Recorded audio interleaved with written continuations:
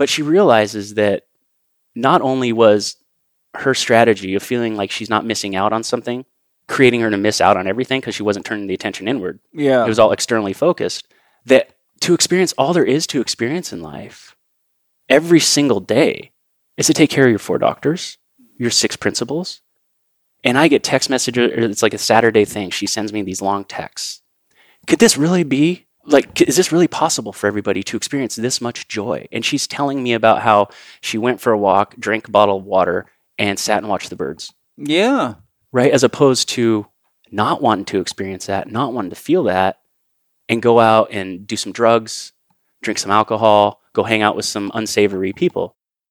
Welcome to Living 4D with Paul Chek. Paul's guest today is Jerry Kuykendall. Jerry had a sick and lonely childhood, leading to obesity, a multitude of adult diseases, and drug and alcohol abuse by his teenage years. Abandoned by both parents, he eventually found himself in a retail management job that paid well and had many benefits, but he was still miserable. In his 40s, he found the Chek Institute and made a 180-degree pivot in his life. Jerry is on his way to being a master Chek practitioner, close to completing all 5 years of the Chek Academy, and is now living his dream life. If you enjoyed today's episode, please consider leaving us a 5-star rating and a warm review on the podcast platform of your choice. Your opinions matter, and your ratings help us to grow and help more people to be healthy, find freedom of body and mind, and, like Jerry, to live their dreams. A big thank you to our sponsors, Bioptimizers, Paleo Valley, Organifi, and our newest sponsors, Ned, Wild Pastures, and Peak Life. Their support is essential in producing this podcast, and we hope you will show your support by visiting them online and trying all the amazing products they produce. In this episode, Paul and Jerry are talking about working versus living. You choose. Jerry, just to kind of lay the foundation, why don't you tell us a little bit about your life and kind of what shaped you and what led to you becoming a student of the Chek Academy, because that's quite a radical shift from being in the corporate world. About the age of 6 or 7, I suppose, I had my first existential crisis. I faced my dark night of the soul. I remember it like it was yesterday. I was sitting down. I was an only child. My mother was a stay-at-home mom, so it was me and mom all day, every day. And we're sitting on my bed, and we're watching a Disney movie, and she looks at me, and she says, "Honey, I'm moving to California." So I say to her, why are we moving to California? Where were you at the We time? were in Orofino, Idaho. Okay. Yeah. And I'll never forget when she looked at me and said, "No, honey, I am moving." Oh. But does that mean that you stayed with your father? I did. I stayed with my father. You can be abandoned by your parents. The people you put the most faith and trust in, the most love, in dealing with their own issues, could put you to the wayside. Yeah. And at a young age, I was obviously faced with that reality, and I was divorced by my mother, and so I developed a lot of compensations, coping mechanisms. I got into drugs and alcohol. I became obese at a very young age. I developed a lot of adult diseases, autoimmune conditions, depression, anxiety, serious anger issues. And that led to a life that you can imagine. A lot of trouble, a lot of disharmony. Yeah. And so this led me to choosing a career that wasn't holistic. It wasn't all-encompassing. It wasn't legacy and purpose-based. And specifically, it was retail management. Was it simply oriented on how do I make money? Correct. Yeah. A total survival mode, right? Yeah. Like, how do I provide for myself? How do I provide for my wife? How old were you at that point? I became a store manager at 28. 28. Okay. 28. And I realized it, or I didn't really realize at that point, when you make a decision about where you're going to spend your career, you're really spending that much time doing it. And you can't just wash the negative effects away by having a few beers after work or going and playing golf. This is really your life. You're really investing 40, 50, 60 hours a week doing this stuff. Yeah, there's not much time left after that. No. A week, you know? Yeah, and we talk about there isn't time to take care of yourself after all that. Well, even if there was, what are you taking care of? What is this self that you have created? Mm-hmm. So I was in the middle of dissociating from my environment, which was my corporate job, right? Mm-hmm. I would save up all my paperwork for Friday. because I didn't want to, I wanted that sequestered time where I could sit down for a couple hours and I would listen to a podcast. And this was one of those days. I was checking out. I was like, I got 3 hours left. I got 2 hours of paperwork. I'll walk around the store, then I'm done. Mm-hmm. That's like really like how happy I was not. So I'm up there and I'm doing my paperwork and I'm like, I want to listen to a podcast. So I pulled up Barbell Shrugged with Mike Bledsoe. Oh, wow, yeah. But I'll never forget, it popped up and Paul Chek, holistic lifestyle coach. I was like, what the hell is a holistic lifestyle coach? It sounds fruity. Fruit of the Loom, baby. So I watched it, and 3 hours later, my jaw was firmly attached to the desk. I couldn't believe it. Everything that was being talked about, everything that was being highlighted, and everything that was being screamed from the rooftops, I was like, that is what I felt in my heart and soul is the answer. It's got to be more than this. It's got to be more than counting calories. It's got to be more than high intensity interval training. Mm-hmm. It's got to be more than that. Health is more than what you weigh, what you look like in the mirror, and I needed it. I needed more. So instantly, I enrolled in HLC1, and from then, my life has been forever changed. I can't put into words. I can't even quantify the experience that I've had over the last 5 or 6 years. And we could say that's Paul Chek. We could say that's a Chek Institute, which yes, that's all part of it. But really, what was it? It was. Well, you're the one that has to do it. Yeah, you have to look in the mirror and you have to say, this is a dark night. This is a dark night of the soul. This is what you've created. And what are you willing to do about it? How old are you now? I'm 44. 44. So, because you're obviously in very good shape. You've made you aren't the guy you're talking about anymore. No. That was an intentional move. And I would like to, I guess I left a kind of an important part of the story out, which this is the one that really, when I think about it, I get emotional still. But that can happen. Yeah. It's good that you can still feel those emotions. Yeah.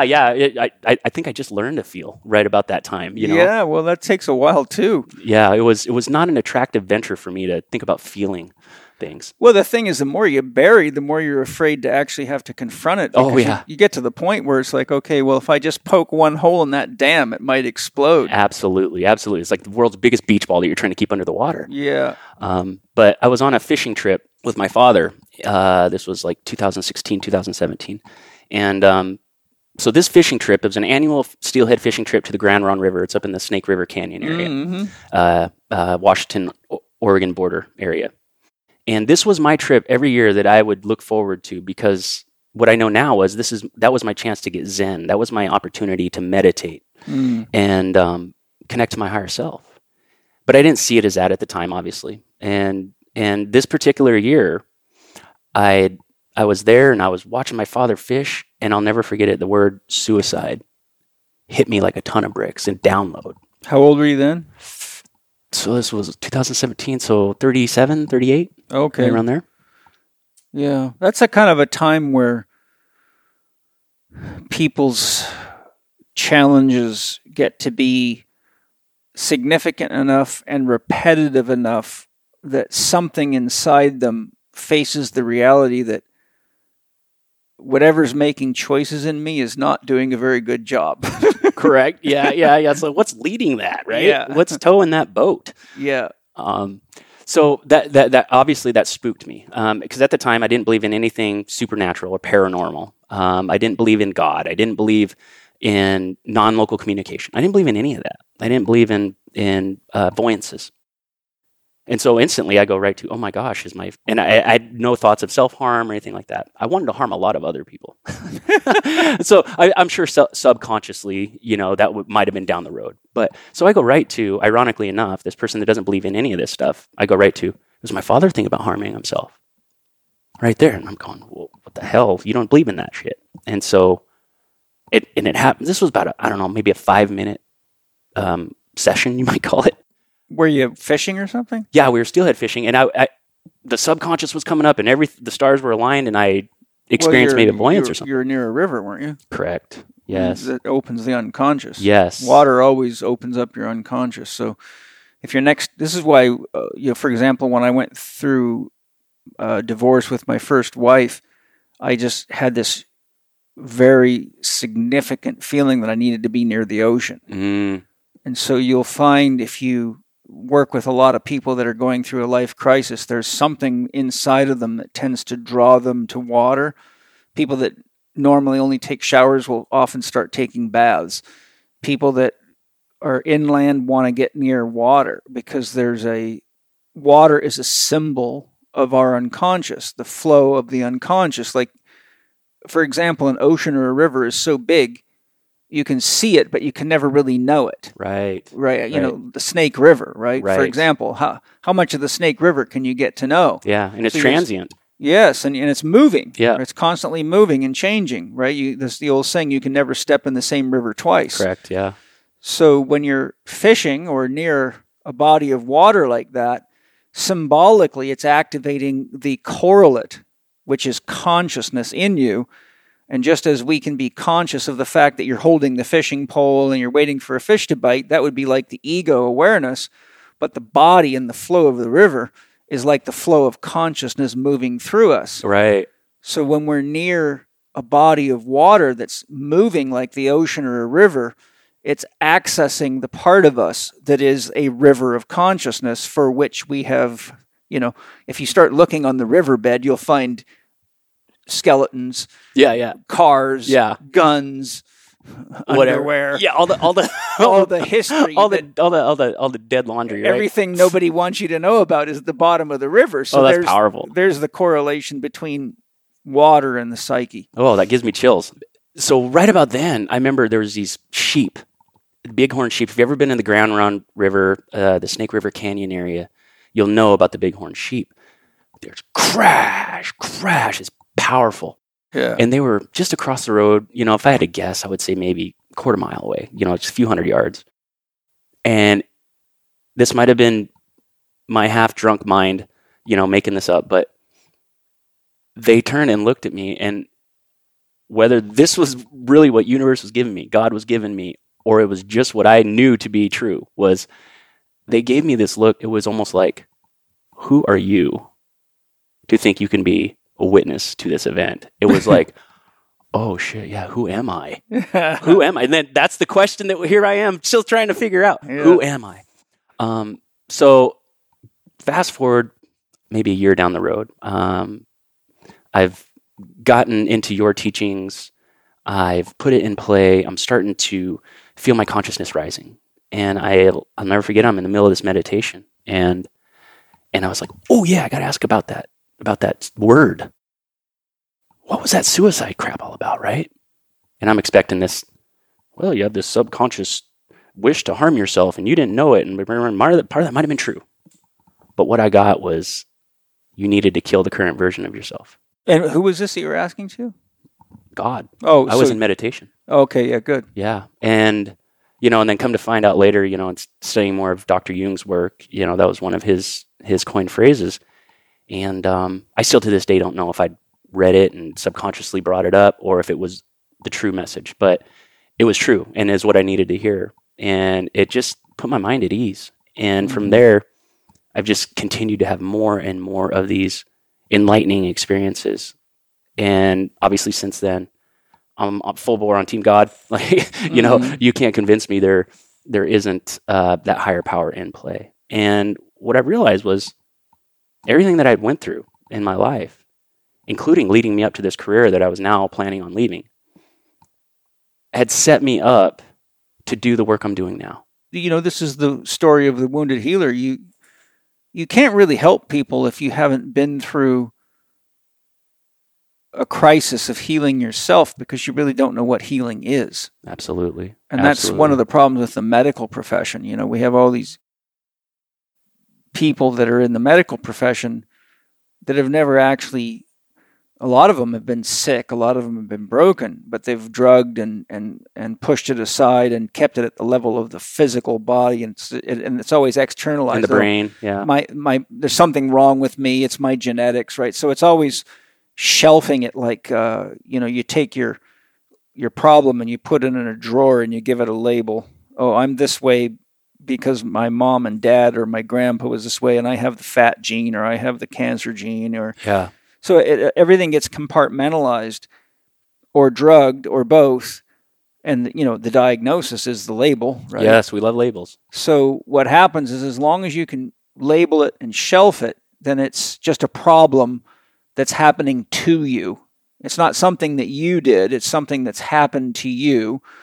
And then if a person has enough of those, then naturally they think, oh, my life's the shits, and I got the short end of the deal, and I don't know how much more of this I can take, which really opens the door to a lot of addictions to try to deal with the short end of the stick, right? Yes. It's always, it can easily put someone into the victim archetype because it's always like everything is out to get me.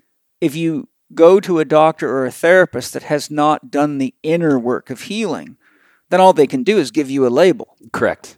And it makes them feel better. And then, because that's what they've been trained to do, right? So good, I figured you out. So you just need to take these pills or have this surgery, and that's the end of it.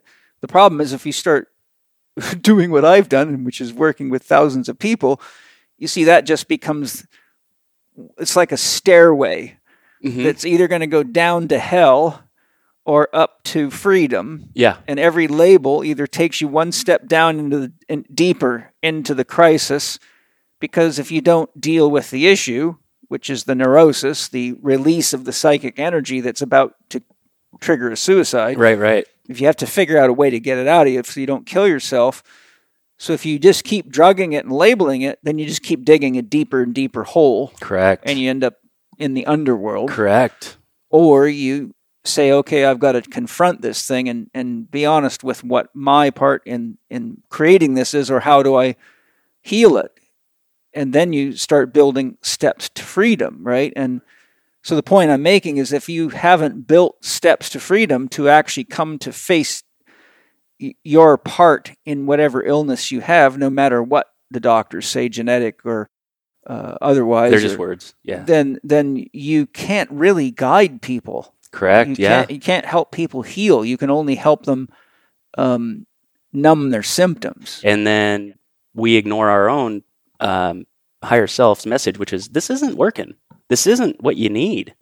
What you need to do is connect. What you need to do is love yourself, or whatever that individual's need is. It could be what you need to do is be honest and tell your partner that you're not in love with them, and either go to relationship counseling and work on it, or get out of the relationship. Or you got to tell your boss that you're not happy in your work and why you're not happy and what you need. And if that doesn't work out, then you have to say, well, what is it that I really need, and how can I go create it for myself? Absolutely. And what would be the environment? Who would be the people? This is why, did you ever do my PPS lesson 1? Yeah. Oh, yeah. So that's, I show you right there the 10 components of a dream. And if you don't look at those things, you'll leave a gaping hole that's big enough to sink your ship. Yes, and that's where guess what? Guess where all your energy investment's going to go, and all your thought ruminations. It's going to go right in that black hole that you created. Yeah, and that's where all the drugs are trying to patch it up. Correct. It's trying to seal the bilge of a sinking ship. Yep, that's exactly where I found myself was doing that nonsense and that silliness. But once you let that beach ball out of the water that you've been suppressing, we just think it's going to blow our head off, and we're not going to, it's going to be this big scary thing. Yeah, there's these ego deaths and these identity issues that you've got to really look at. But really, it's the most liberating thing when it comes out. Mm-hmm. And so what I found was I fell in love with shining some light on my shadows. Mm-hmm. And unfortunately, we can take a look at the state of what most people find themselves in, which is very similar to where I was at, where it's like, I'm prostituting myself for a job, a relationship, friendships, you name it. And the only reason why I continue to make this choice is because I won't look in the mirror and ask myself, what are you creating? Hi everybody, my family and I love Organifi's green juices. You can get your green juice in 2 excellent flavors, crisp apple and original mint. Not only are these products made with certified organic ingredients to support your family's nutritional needs, they each have some unique benefits. Your green juice crisp apple eases stress with an effective dose of 600 milligrams of ashwagandha per serving. Helps reduce cortisol spikes that increase snacking urges and aids keeping your blood sugar balanced. Why snack on inferior foods that lack nutrition and often lead to blood sugar spikes followed by blood sugar crashes when Organifi's green juices are super healthy, taste great, and are as quick to make as opening the package and adding water. Your green juice crisp apple is made from fresh apples picked right off the branch and are packed with micronutrients to support your body's needs. Green juice original mint contains ashwagandha, chlorella, and spirulina. Reset your body every morning with 11 detoxifying superfoods. You'll love the delicious taste and your body will feel strong and stable with all the micronutrients in each serving. Green Juice Original Mint promotes balanced cortisol and stress levels, perfect for weight management, and helps rid the body of harmful toxins. Personally, I'm super grateful that Organifi makes such excellent, easy-to-use drinks and foods that keep us energized, healthy, and clean inside while decreasing the urge to crave on inferior snack foods. My kids love both flavors, and I love knowing that we can all be healthy together with Organifi's excellent crisp apple and original mint green juices. These products are excellent for work, on the road, sharing with friends, and anytime you need a nutritious boost that tastes good. To get your crisp apple and original mint green juices, go to organifi.com/check20. That's organifi.com/check20. Save 20% on your purchase using the code CHECK20, all caps, on checkout. Don't worry if you forget your Living 4D discount code because you'll see it right there on the landing page. Enjoy Organifi's excellent green juices. It takes a fair bit of awareness to come to the realization that you are the architect of your own life to a large degree. The human being is quite slow to mature into its own independence. Mm-hmm. Of all the creatures in nature, we're the slowest to develop independence from our parents, from our birth parents. Every other creature, look, a horse is born and able to walk and run, right? Yeah. And we've been raising chickens, and we have baby chicks right now. They already know what to eat. They already have all these instincts in place. It's amazing to watch them. And mommy's just there to protect them until they get to be big enough to kind of do their own thing. So it actually takes a few visits from the pain teacher before you get to the point where you just have described. And a lot of people start having suicidal thoughts because of the pain of the thought of having to live that way for another 2, 3, 4, 5, or 10 years can be such a weight on a person that they don't know. It's almost suffocating. It's like, how am I going to breathe my way through more of this? Yeah, and to your point, it was like every morning it's like, man, in 5 years, this is going to be my day. Are you lacking gratitude? Yeah, I was. Are you lacking awareness of your situation? Yeah, I was. All that. And once you get the gratitude, once you get the awareness, it's like, can you still make this work? Does this match your skill set? Does this match why you were put here? Is this the best? Are you giving people your best by choosing this career? Hell no, hell no, hell no, hell no. Why would you stay? It's safe. It's easy. Is that an acceptable answer? Hell no. That's why most people stay in the military right there. Yeah. Is that an acceptable answer? Hell no. Okay, again, what are you going to do about it? Well, shoot, I don't know. Yeah, and in all fairness, too, and I know you'll agree with this, who's teaching people how to be aware of this stuff? Who's actually giving us any training of this is what it means when you're reaching the end of the point at which a specific career, vocation, job, or even relationship is actually fulfilling to you? Yeah. And how do you recreate yourself? How do you tap into yourself to see what your calling is now?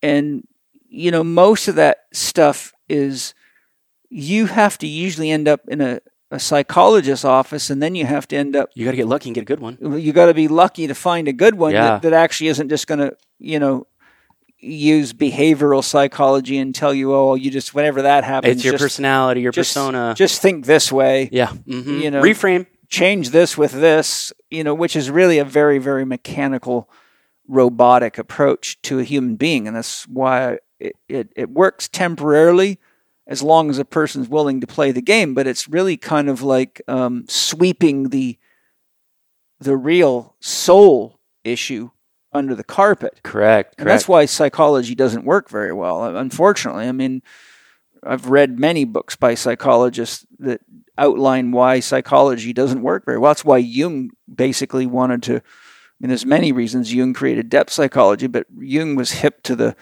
kind of the weaknesses in Freudian psychology and Adlerian approaches and all the approaches of his day, and had the depth of insight to see why these things didn't work. Yeah. I've got a real good friend, Dr. Bruce in Missoula, Montana, and he's a psychologist. But we've talked about this at length, and really it's like, if your field is the study of the soul, why do you only talk about the brain? Why this is why this stuff isn't working. And he's got a statement, says a lot of our therapy and our drug prescriptions are to make the therapist feel better. Yes. And every time he says that, it just knocks me over, because it's like, boy, that makes a lot of sense. But the whole model of diagnose this so we can label it, so that we can create a duality in you. Mm-hmm. And then we're going to attack that duality and not take a look at the whole being, the whole self that created this, mm-hmm. and incorporated that into that big self. We're not going to look at all of it. We're just going to sequester this little symptom mm-hmm. and deal with it. And to your point earlier, why is this not being talked about? We are trained, in my opinion, and my life experience, we are trained. Let's go to the Bible. This is the authority. This is the word, but it doesn't make sense. Like, you say this and then this happens. You're not smart enough to ask that question. You're trying to figure it out by yourself. And mm-hmm. then I just go, well, what self are you talking about? Mm-hmm. So it starts there. Not even with the Bible. Can we ask a question? Not even with the Bible can we say, that doesn't make sense. Please clarify.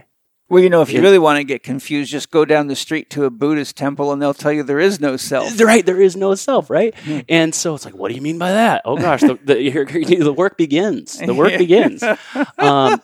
You're looking to deal with what's not there. Correct. So my interpretation, my little assessment of that particular situation is, why is this stuff so foreign? Why does this trigger people? Is that the psychotherapies a lot, and the medical model a lot, and even the Bible to a huge extent, it's assuming that we are our personality. We are our persona. And really, it's like, that's your ego's manifestation. And one could argue that your persona, your personality, is simply what your ego is using to resist what the soul wants, or what the soul's pushing for. I understand that viewpoint, and I think there's a lot of validity to it, but the deeper underlying current is that the persona is the mask of the soul, right? Yeah. The soul is eternal. The soul is God consciousness within, which gets into a fairly deep issue to really understand that. But if God is God, by definition, God is that for which there is no other. Right. God is prime source. So whatever you think or fantasize or believe is the source of all existence, that's God. Therefore, the soul can only be a product of God, and without a soul, you can't be conscious. We call people zombies if they don't have a soul, right? Yeah. So they're just robotic existence. So the point being, though, is that the soul is really God as subject within the individual. So the subject is this, but for the audience, the subject in you is what is listening to our conversation right now. We are the object of your awareness. So you're hearing my voice right now. I'm the object of your awareness. When Jerry talks, he's the object of your awareness. But the I am in you, is what's listening. But the real truth is that God is the subject inside of all sentient beings. And all the objects which become the other are also the subject of God being perceived as an object. Yeah. So it's a very, very tricky little trick that God has to play with itself, because without that, God cannot know itself, and nor can God have love. And when you realize that because consciousness exists, by definition, God must be conscious, then God also is conscious that it's terribly alone. Yeah. The most alone you could possibly be. Yeah. I mean, when you're God, there is no other. There is no other. So there's only one way to look when you're God, and that's inside of yourself. And when you look inside of yourself, you dream relationships into existence. And when you dream relationships into existence, you now have the ability to experience love. It's very interesting, too, because if you look at psychological research on what happens when prisoners are put into isolation in the hole, usually within about 3 days, they start creating imaginary friends. Because the human being is a social creature, and without a means of relating, it begins to deteriorate in its sense of self. Yeah. So then the only way they can survive is to create imaginary friends. And if for the Christians, it says in the Bible that we are created in God's image. So you can really learn about God by studying human beings. Of course, you can study the whole of nature and the universe, but you can learn a lot about God. So the point is, if God's conscious, then consciousness in us is a quality of God. Yeah. If God has an inner experience of itself, soul, then that's where we get our inner experience of ourself, but we can't know who we are without relationships. Right. Just as why God can't know who it is without relationships. Right. But because there's no one to relate to, God has to dream these relationships up. And so what do we do when we get alone? We start making shit up. Right. When we don't have love for ourselves, then we might create a persona that makes us look better or sound better than we really are. Absolutely. So we can get love. So the soul is actually God as the subject that projects its awareness or consciousness onto the world as object.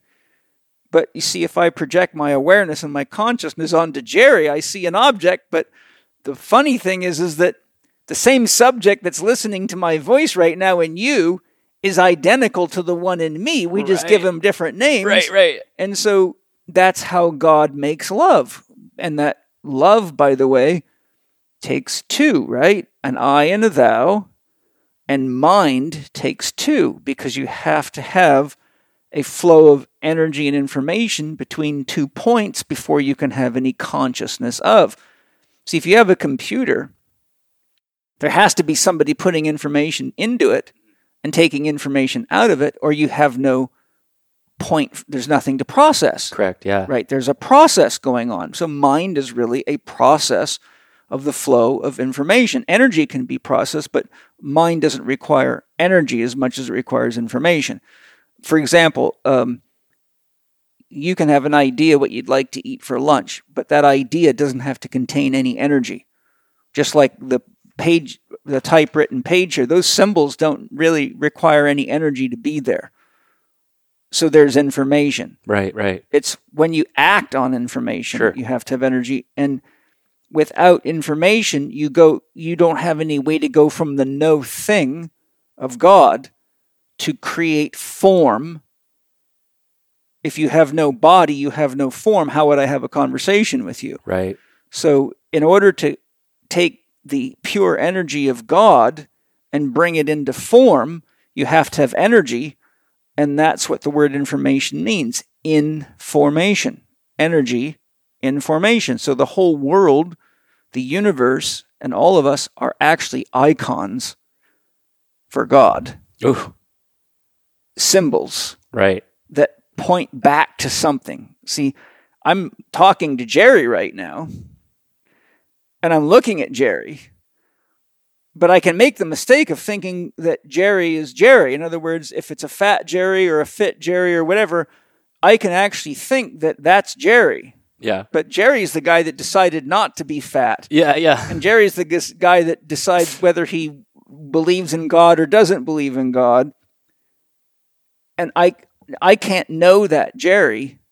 I can only know what Jerry expresses to me. And there's the river you were fishing in. Mm-hmm. I can know the guy holding the pole, but it's impossible to know the soul, which is the river flowing through him, because that is a part of God that only Jerry can know. Yeah. I can relate to it, but I can't know it. Yeah, and not having that relationship for so many of us is just like the biggest tragedy, in my opinion, that it's there, it's always calling to us, it's always speaking, but we create all these resistances to it. You know, if this is something that's intriguing you, it's worth the look. It is worth the look to get down, get in touch with this, because there's no better person to get to know than yourself. You know, that's the primordial question, who am I? I mean, that's what all yogis pursue. Yeah. Because what the word yoga means the same thing as the word religion, to link back, to connect to.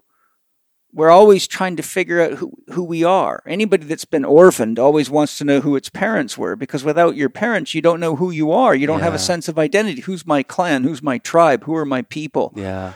Why do I have these tendencies? Why do I have this color of skin? Why do I have these preferences?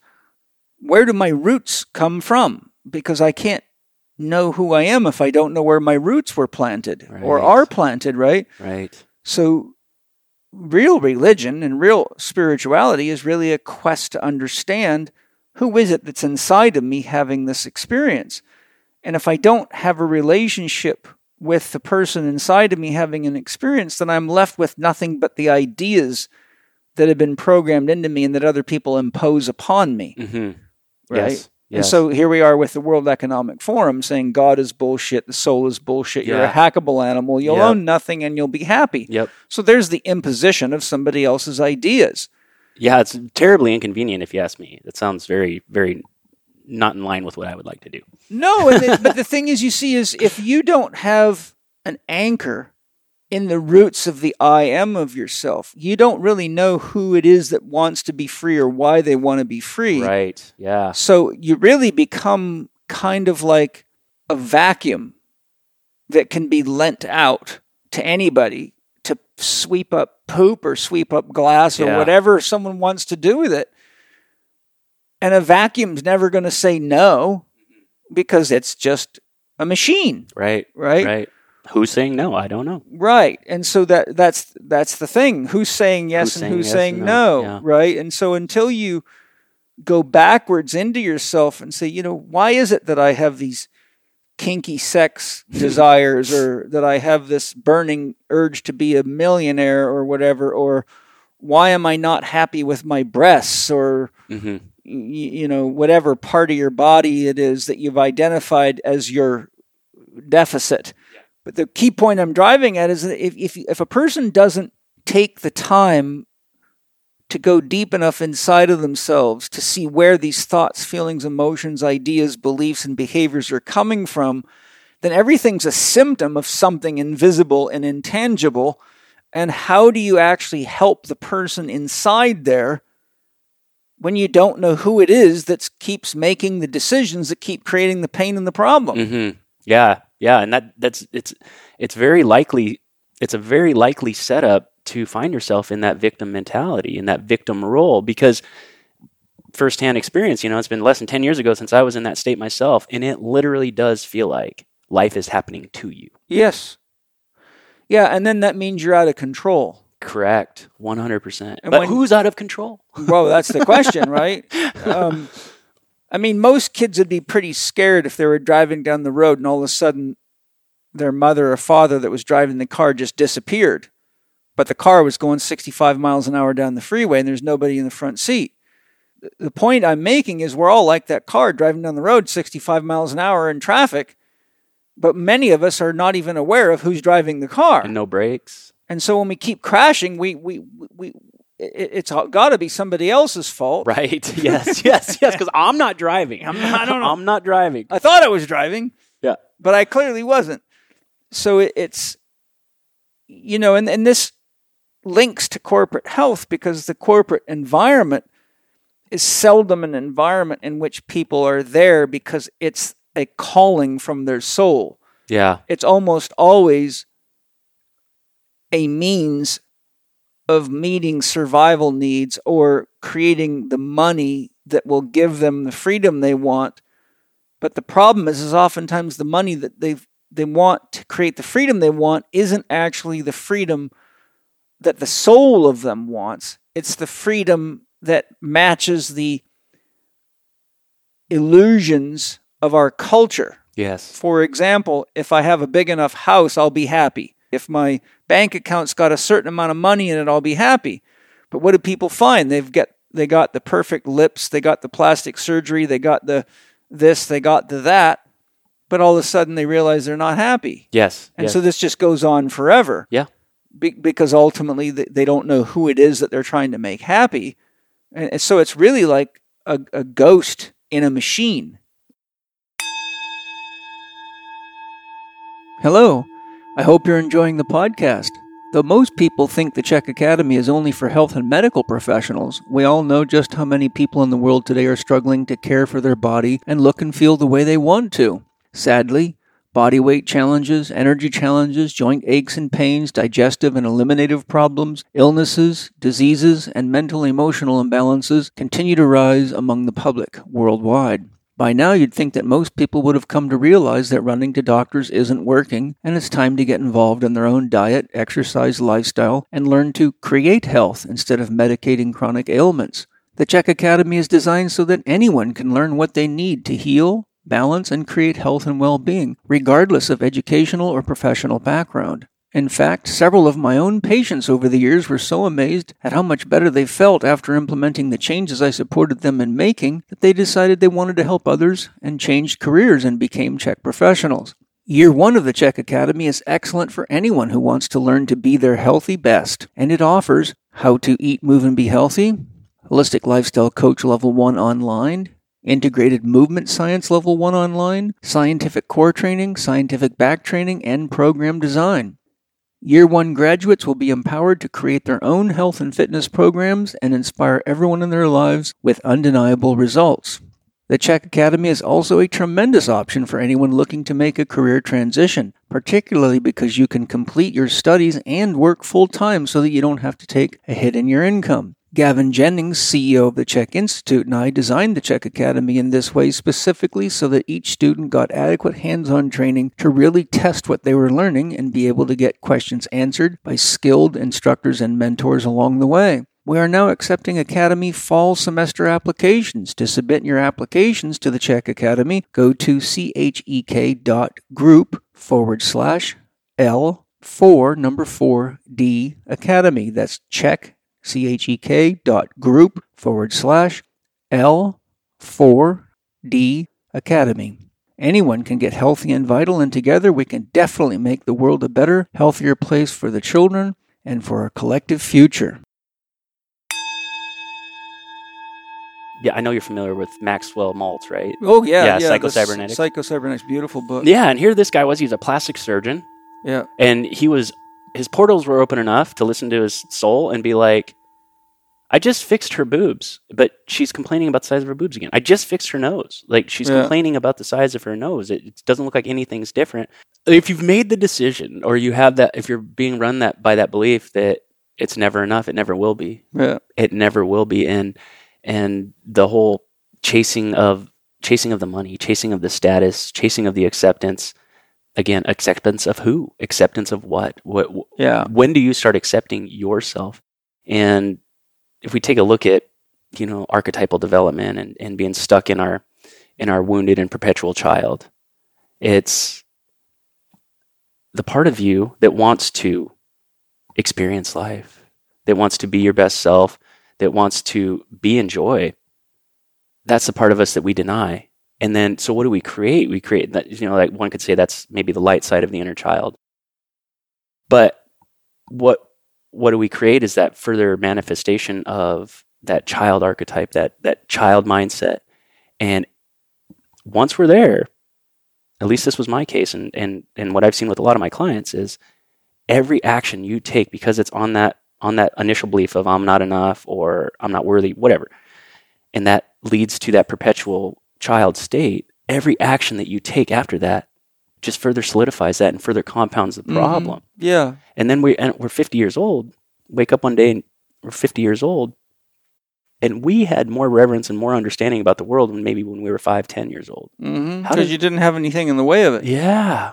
Yeah. And then it's real easy to be in that situation, just go, oh, I guess life sucks. It's like, does life suck, or did you create a life situation that you're not happy with? Yeah, and I think it's even hard to say, did you create it? Because most people are just enacting their programming. You know, most people recapitulate their parents' lives, which is why Jung said all children are tasked with the unfinished business of their parents' life. So true. Like, if we don't look back and say, how did I get my ideas about sex? How did I get my ideas about money? How did I get my ideas about God or not God? Or how did I get my ideas about what a marriage is supposed to be? How did I get my ideas about what success is versus what happiness is? You know, Maxwell Maltz says success is getting what you want and happiness is wanting what you get. Yeah. And that's quite a key distinction. But you see, my point is when most always when I'm working with people that are in a crisis like you're describing going through, I have to take each of the beliefs that I can see are getting in the way of their own healing or their own freedom, or that are the etiology of the behavior, or the choices that led to the behaviors that got them in the trouble they're in, and say, okay, well, you know, where did you get that belief from? And it almost always tracks right back to something that they learn, usually in the first 12 years of their lives, right, before their ego really had any discernment.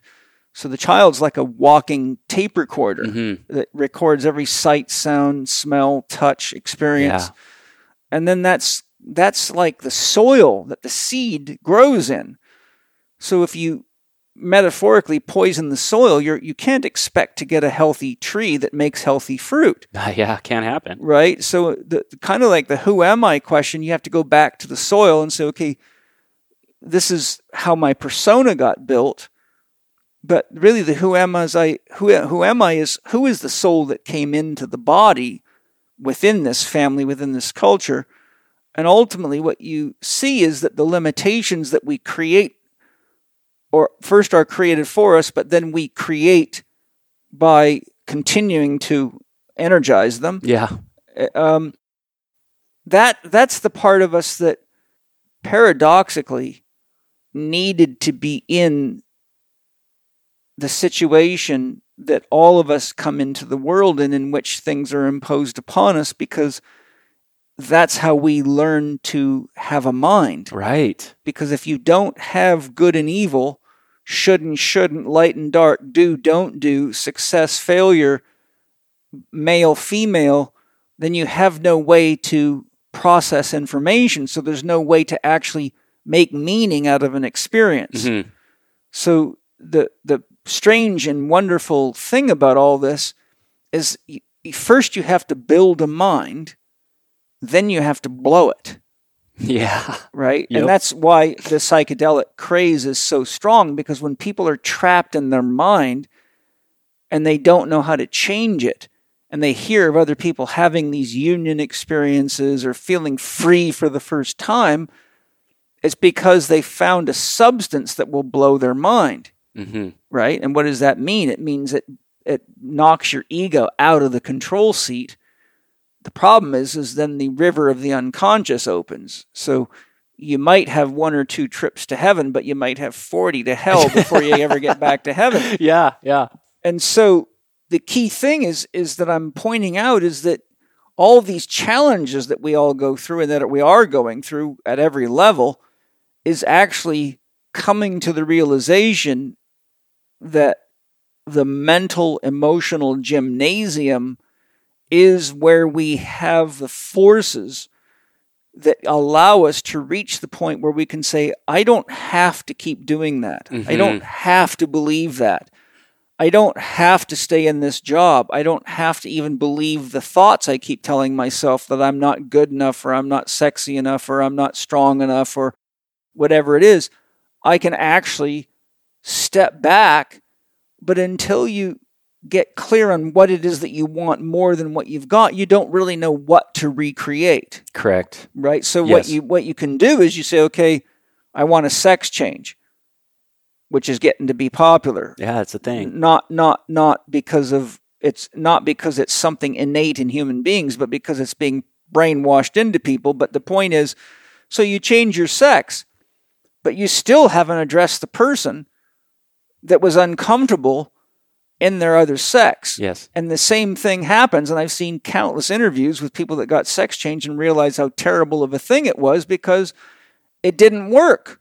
Yeah. Right? It made things worse. So the point that I'm making is, if you don't get clear on what it is that your heart wants and what it is that really gives you that sense of being alive, then you'll keep trying things like changing your garment, right? And suicide is really, I'm so tired of wearing this mask, I don't know how to get it off, so I'm just going to kill it. Yeah, just put me back in the womb. Yeah, just throw me back into the ocean again and let me dissolve.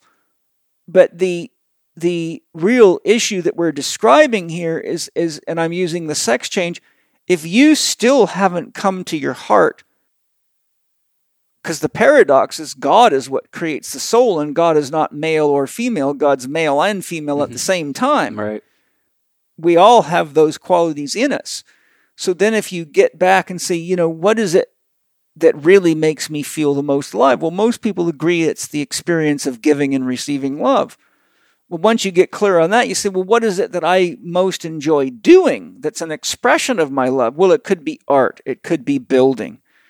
It could be manufacturing things that help people's lives be easier. It could be a million things, right? Could be anything. But the key thing is it something that you have identified on your own that you want to at least explore before you make decisions that are irreversible. Right. You can't have a mind until there is a duality created, and you can't have a mind until there's some form of resistance.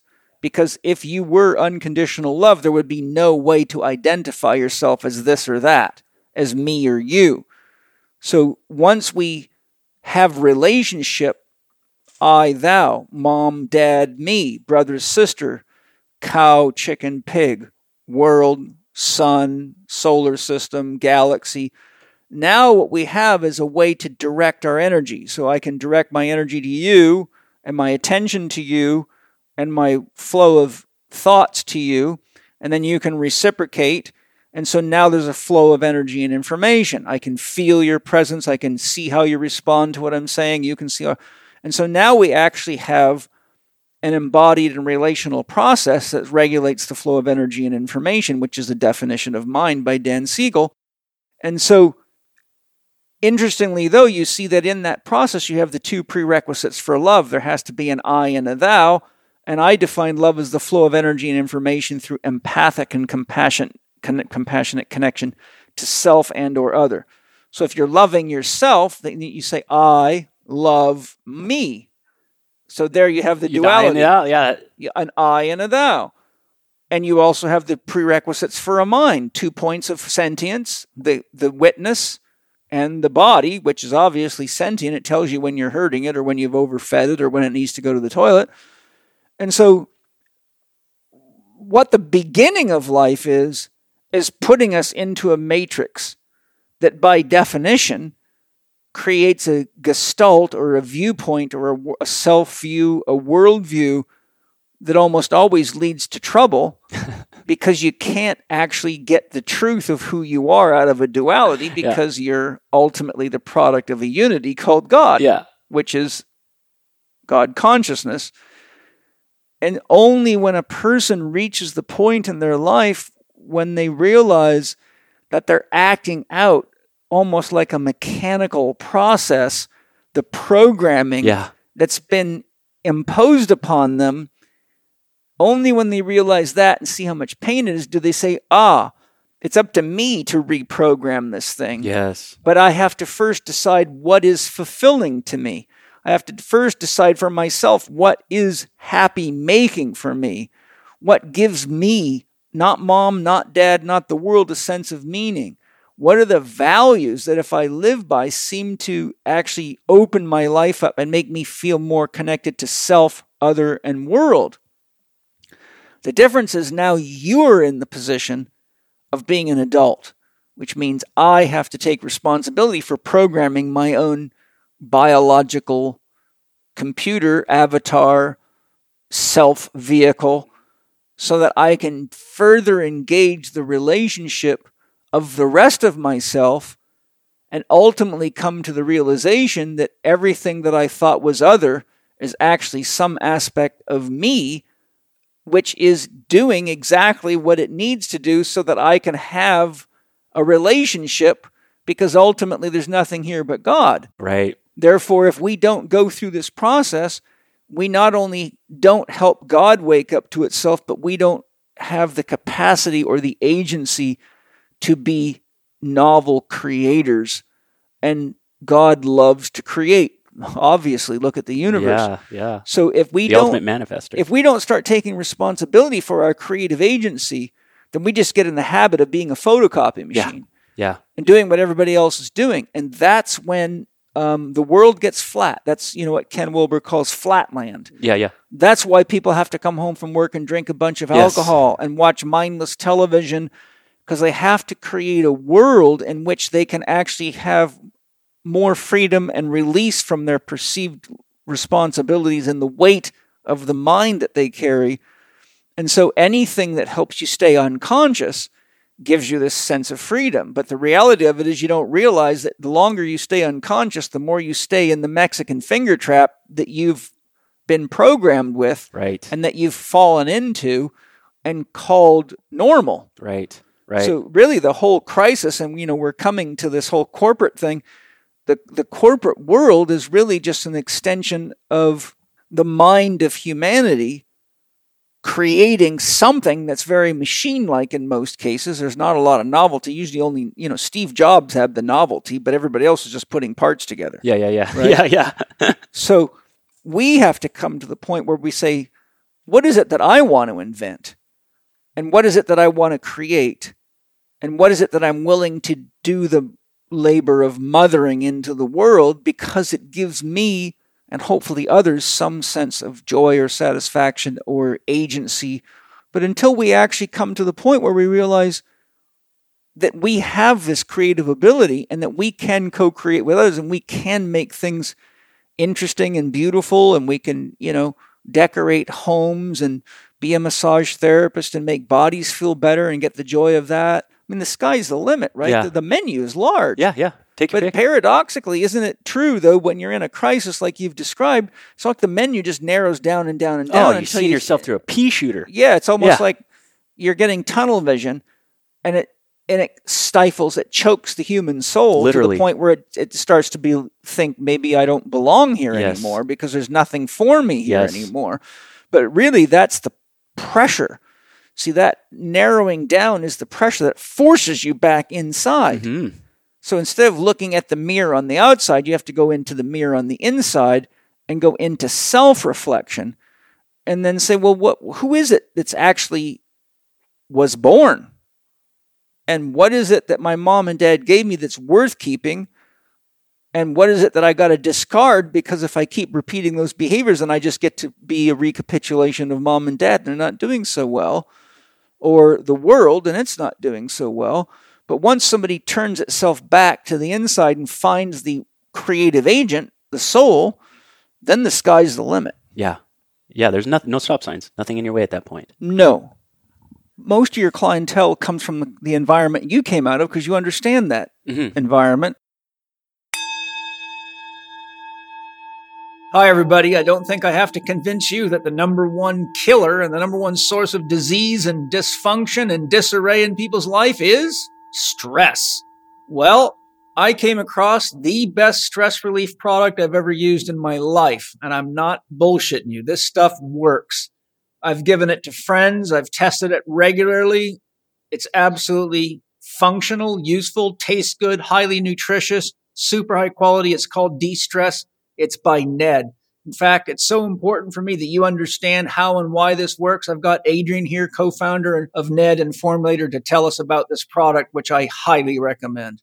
Yeah, well, Paul, this is near and dear to my heart, as I was just telling you offline, which I'm sure I'll share on the podcast here at some point. My own journey towards Ned started with my own burnout. Yes. A panic attack I had in front of 75 of my employees and completely threw me for a loop. The staggering figures around mental health and anxiety speak for themselves. So many of us, I think ourselves included, are just too familiar with stress, anxiety, and all these cortisol spikes that come with the pressures of the world we live in today. Yes. We've also been so conditioned to too quickly reach for prescription drugs or to self-medicate with substances like alcohol, all things that can be addictive and come with a long list of side effects, when in fact, natural solutions like exercise, time in nature, and plant-based solutions can be all we need to bring ourselves back into balance. So that's why we got together with our amazing team of formulators to craft the ultimate natural alternative for stress relief. And as you mentioned, we call it the Ned De-Stress Blend. It features organic full-spectrum hemp and organic ashwagandha, which are both sourced through our Farm to Net Alliance, that we designed to procure the best botanical ingredients that actually work, all while supporting independent, organic, regenerative farmers across America. Absolutely fantastic. Yeah. Thank you. Yes. And it also features a lesser known cannabinoid called CBG, rightfully nicknamed the mother of all cannabinoids. So this is, think about CBD and all, you might have heard about that. CBG is just levels above. So the result is a cleaner, side effect free solution for finding balance, tranquility, and really at the end of the day, what we always talk about is unlocking our innate abilities to thrive. And so many of us live in those prisons of stress. We have it available in both tincture and vegan capsules. So all you have to do is go to helloned.com and use the code CHECK, that's CHEK, to get 15% off your first purchase. Plus, every order is backed by our 60-day stress-free guarantee. So if you don't feel a significant improvement in your stress levels, we'll give you your money back, no questions asked. It works extremely well. And as I learned from Adrian, you can even add it to coffee to smooth out the coffee experience and have a combination of a nice lift without all the buzz, which is a great addition. So give it a try. It's definitely the best de-stress product I've ever used in my life. And you got a great offer and a 60-day money-back guarantee. Enjoy. Can you share, looking back from the present and from the knowledge base that you have now regarding physical, emotional, mental, and spiritual well-being, and give us an overview of the kinds of things that you find, not necessarily the problems, but what's underlying the problem? First, tell me, what are some of the common problems? If you had to say what are the 3 most common issues people come to you for help with from that corporate world, what are they? And then the next step would be, when you look into it, what's actually driving that? I would say, like, succinctly, I could probably answer your first question just under one umbrella, and that is,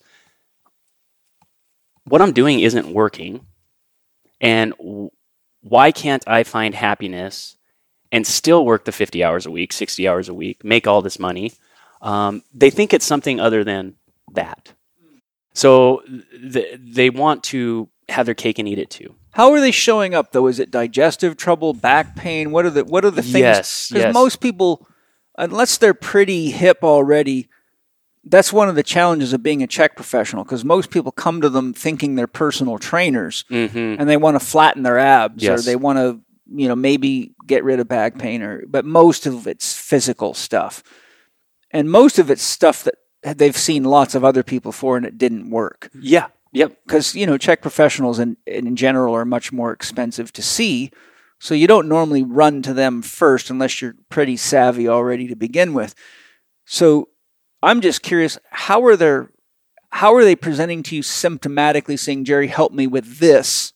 What are the common things that you see coming from that environment? Yeah, so it really is a mixed bag, but it's all boiled down to some sort of energy issue, right? Okay, like I have a back pain and I can't do this. I've got digestive issues, so I can't do this. And if I'm being honest, they're coming to me and it's almost like they're hoping that I catch on to what they're really saying. Yes, so you have to listen past the words. And we're so good at this, and the people, maybe I've just been so lucky with the people that I've worked with, but they're very good at guiding me to the right questions. Yeah. You know, it's a look in their eye, it's a change in their posture, you know, it's a facial expression, what have you. But I'll ask a question, they'll give me a response, and then there's there's this reaching out, please dig deeper. Yeah. And I think they're doing that with their doctors, and they're doing that with their counselors and their physical therapists. But they're not getting listened to. They're not getting it. They're not getting it because they're talking to someone who doesn't do that with themselves. Right. Yeah. So that's how they're showing up, and without fail, it's boiling down to their belief system, their belief structure. Namely, how do you see yourself? Like, what is that? When I present a scenario, right? I show you a picture of somebody, they're smiling, they're happy, they got a great family, maybe they're fishing on a boat, and it's a nice boat, so you know they've got some money, but they're truly happy. So this person has sourced their 4 doctors, their 6 principles, and they are living their legacy, and that's the dream they've built, and that's why they're so happy. When I show you that picture, can I put your face there, and will you believe it? And without fail, it's a no. And when we get down to it, there is a deep-seated belief about themselves that they're operating on, that they're not even aware exists, but they fully believe it's true. Give me an example. So an example, a little backstory. When she showed up, she was battling dissociative disorder, and she had undiagnosed. I don't know what the actual term is. What I'm familiar with it being called is kinesthetic amnesia. I think you're talking about derealization. I'm not sure what the actual clinical term is. What she was experiencing. It's almost like somebody's not in themselves, or they're walking in sort of a perpetual daydream. Exactly, and she'll say, you know, she still uses it all the time. It's like I was a zombie walking around. When she first showed up, we did a gait analysis, and it was like she didn't have legs. It was like she had 2 almost concrete stumps, and she could move at the ball and socket joint, but nothing else was happening. And so that was extreme dissociation. She couldn't feel her legs. When she drank water, she couldn't feel it in her mouth and going down. That's someone that's checked out. She was completely checked out. Obviously, she's got a life history that explains it. A life history of various traumas and abuse. But what she didn't realize was that everything that you're doing to compensate for you feeling like something's missing and that you're missing out on something, if you just turn that attention inward and just realize you can't feel your legs, you can't feel when you drink water, so you're missing out on everything. And through the course of our work together and everything else that she'd been putting in on her own time, she's gotten over that. She can now feel her legs. She now walks well. She can feel water going down her throat. But she realizes that not only was her strategy of feeling like she's not missing out on something, creating her to miss out on everything because she wasn't turning the attention inward. Yeah. It was all externally focused. That to experience all there is to experience in life every single day is to take care of your 4 doctors, your 6 principles. And I get text messages, it's like a Saturday thing. She sends me these long texts. Could this really be, is this really possible for everybody to experience this much joy? And she's telling me about how she went for a walk, drank a bottle of water, and sat and watched the birds. Yeah. Right? As opposed to not wanting to experience that, not wanting to feel that, and go out and do some drugs, drink some alcohol, go hang out with some unsavory people. All as a resistance to just turning that radar towards the inside. Yeah. That's sort of the societal, cultural, actually world challenge, really. That's the corporate environment, isn't it? It is the corporate environment. You see, the thing is that if you become a cog in a wheel, then you're a cog in a wheel. Mm-hmm. And that's your identity. In the corporate environment, creativity is heavily shunned upon because then you change the outcome of the machine. Mm-hmm. And so that's what, without a long history, but the entire history of our education system, it was developed by plantation owners who were slave owners. Yeah.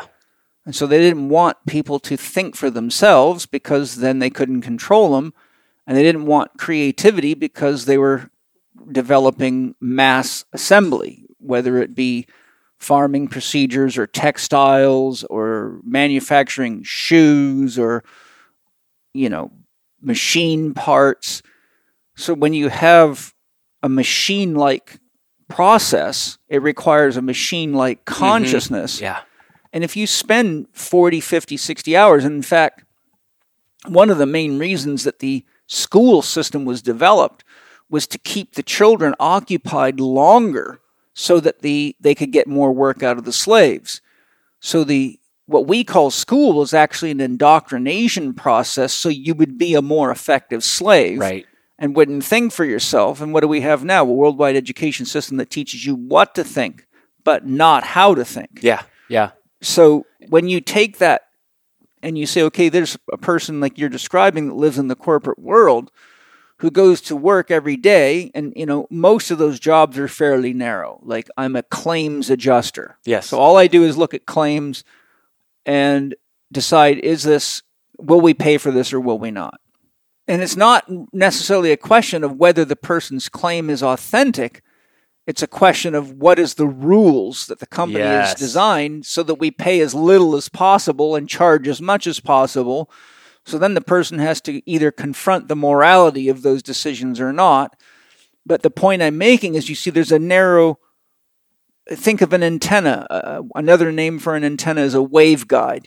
If you want to capture a signal and get it to go into your radio or your television, you got to make sure the frequency follows the waveguide into the receiving and amplification system so that you can get the signal.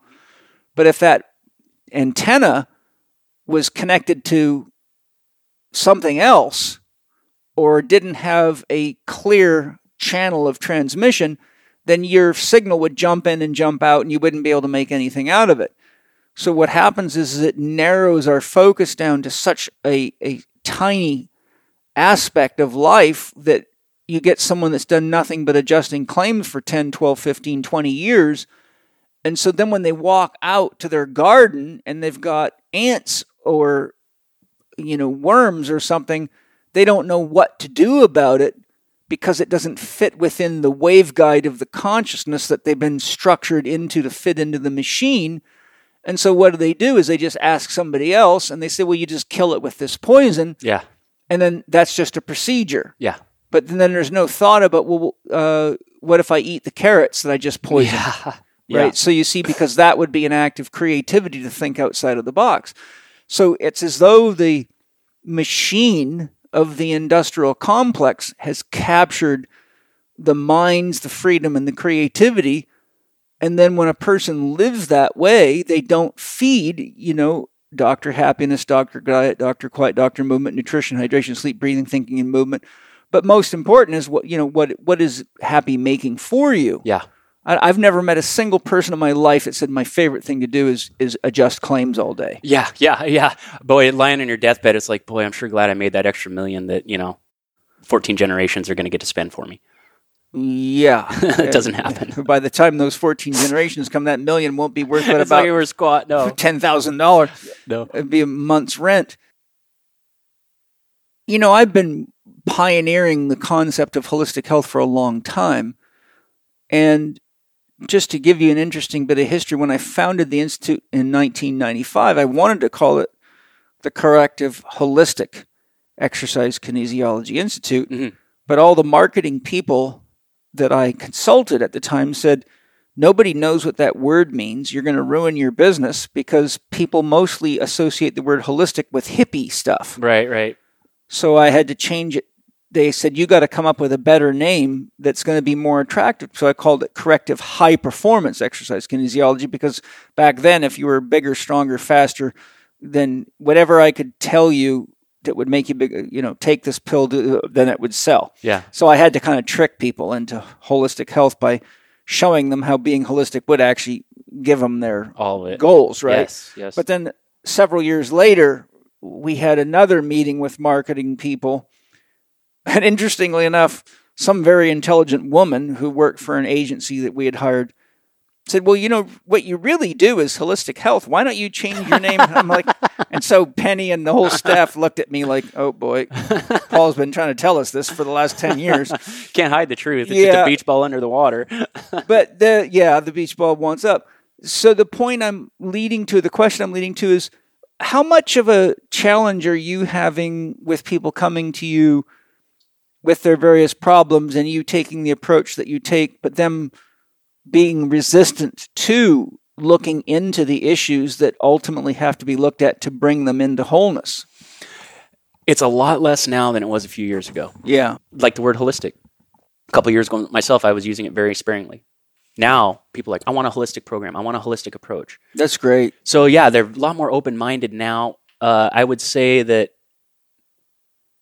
the deeper people are entrenched in their own dogmas when they show up, the more work you've got to do to bring the truth to the surface with them. Mm-hmm. Whatever that is, whether that be religion, parental programming. Yeah, anything. Yeah, exactly. It could be their personality. They might be the type that one undesirable event in their life says, I'm never doing that again. I'm never trying. That might be that type of person. Mm-hmm. So all those things are in play. But I would say overall, it's been really noticeable, especially the last couple of years, about how open people are by the time they get to me. Right. Now, one of the things that I found very helpful, I mean, everything's got a light side and a dark side. Yeah. You know, like the whole pandemic, it really shocked a lot of people into awakening to their own responsibility. And so the one thing that even the dark forces of the media kept saying over and over again, which kind of I laughed at, that was people with comorbidities have the highest rate of getting COVID infections. Yeah. Shocker. And so what are all those comorbidities? Obesity, diabetes, heart issues. I mean, cancers. Yeah. I mean, the list is long, right? And the percentage of the human population in the world that's got multiple comorbidities now. Yeah. Multiple diagnoses, multiple diseases, multiple prescriptions is very, very high. So the way I saw that backfire beautifully is the one thing people got if they didn't get anything else is they realized that the more unhealthy you are, the more likely you are to die from this imaginary virus. Yeah. But you got to remember the placebo effect running backwards is just as powerful. Yes. So all you got to do is tell people something enough times they believe it and it works. So what was interesting to me, and it shot the sales up at the Institute through the roof, especially on HLC 1, imagine. Holistic Lifestyle Level 1, because that's my public, as you know, I'm saying this for the audience, it's the public access course for how to get healthy. It's the best value in health by a million miles. Thank you. I tried to really tell people what they needed to know. But the thing that was the common denominator is people came to the realization, I've got to start taking care of myself, and I got to go somewhere that has a track record of teaching people how to take care of themselves, not a bunch of fake shit. Yeah. And so that really, I think, was a great benefit for Czech professionals worldwide, because people came out in droves going, you know, how should I eat? How do I exercise? Mm-hmm. What should I do? Yeah. And so that was sort of the genius hiding in the bottle of darkness. You know? And that's been my experience too. My anecdotal experience too is seeing that people, like you said, have made that decision. Hey, I can't keep doing this to myself. I've got to get in a situation where if it does hit me, then I want to be the person who doesn't have to worry. Yeah. Hi, everybody. I'm sure you've heard me talk about the many injuries I've had doing many wild things, from racing motocross to riding in the rodeo and crashing stock cars and being a paratrooper. And one of the things that's really helped me a lot to make my joints more comfortable and heal is collagen. And Bioptimizers has just come out with an amazing new product called Collagenius that actually goes way beyond anything we can get in the standard collagen supplementation classification. And I've got Mark Effinger here, who's the Chief Product Officer at Bioptimizers, to tell us about their new product, which I'm very excited about. Mark, Tell us what's unique about Collagenius. Well, thanks, Paul. I really appreciate this, by the way. So Collagenius came about as an accident of my lab assistant trying to compartmentalize different mushroom extracts from 1-to-1 all the way to 100-to-1. These are all medicinal mushrooms and they're all organic. And we were finding this really interesting overtone of chocolate and cacao coming out of these mushroom extracts. And the more extraction we got, the further we got down the extraction lane, the higher the chocolate notes would come out of these. So me being a more of a scientist, I was trying to cap these things. She being more of an incredible chef decided that what if we could flavor these up, and us both being over 50 and me having some of the same experiences you have in breaking bones and tearing muscles and tendons, decided, wouldn't it be great if we could take the benefits of collagen and the restorative and tissue repair and combine it with these micronutrients that are available in mushrooms that activate the collagen and make it bioavailable. So we started blending those things up. And as a result, we came up with this nootropic, this brain enhancing mushroom stack that is also a super collagen enhancer. And those together became Collagenius. That's so amazing. I just love the exploration. I love the marriage of your wife's chef skills and your science skills. And that's just the magic of a healthy relationship. And that really describes my relationship with Bioptimizer. It's just magical because I love all their products. I've always had a great relationship with Wade, and I love it because everything Bioptimizer sells actually works. What a concept. So, hey, you guys, get your Collagenius at Nootopia. That's nootopia.com/living4 and the letter D. That's nootopia.com/living4D and get your discount with Paul 10 on checkout. I can't wait to hear what you think about Collagenius. Enjoy. In my system of education, you know the 1, 2, 3, 4 model. What is your dream? What are you willing to grow for? What do you love enough to change for? When you have a big enough dream, you don't need a crisis. And then from there, we analyze the case, we do an assessment, and then we look at the relative state of balance within that person. Where are they doing too little? Where are they doing too much? Then we help them by designing a program and helping them establish values that are dream affirmative. And then we put that plan into a 4-doctor structure. So for happiness building, these are the things that you're willing to do. Movement, this is what is best for your body right now. This is the way we're going to fine-tune your diet, and here's how you work on that so that you're getting what you need, not reading books about other people. Mm-hmm. How much rest do you need? You know, the things that have to be in place. So the key point is, first thing we've got to do is identify something they're willing to grow for and change for. Yeah. So the two questions are, what kind of challenges or how often do you find yourself in a situation where people just don't know what their dream is?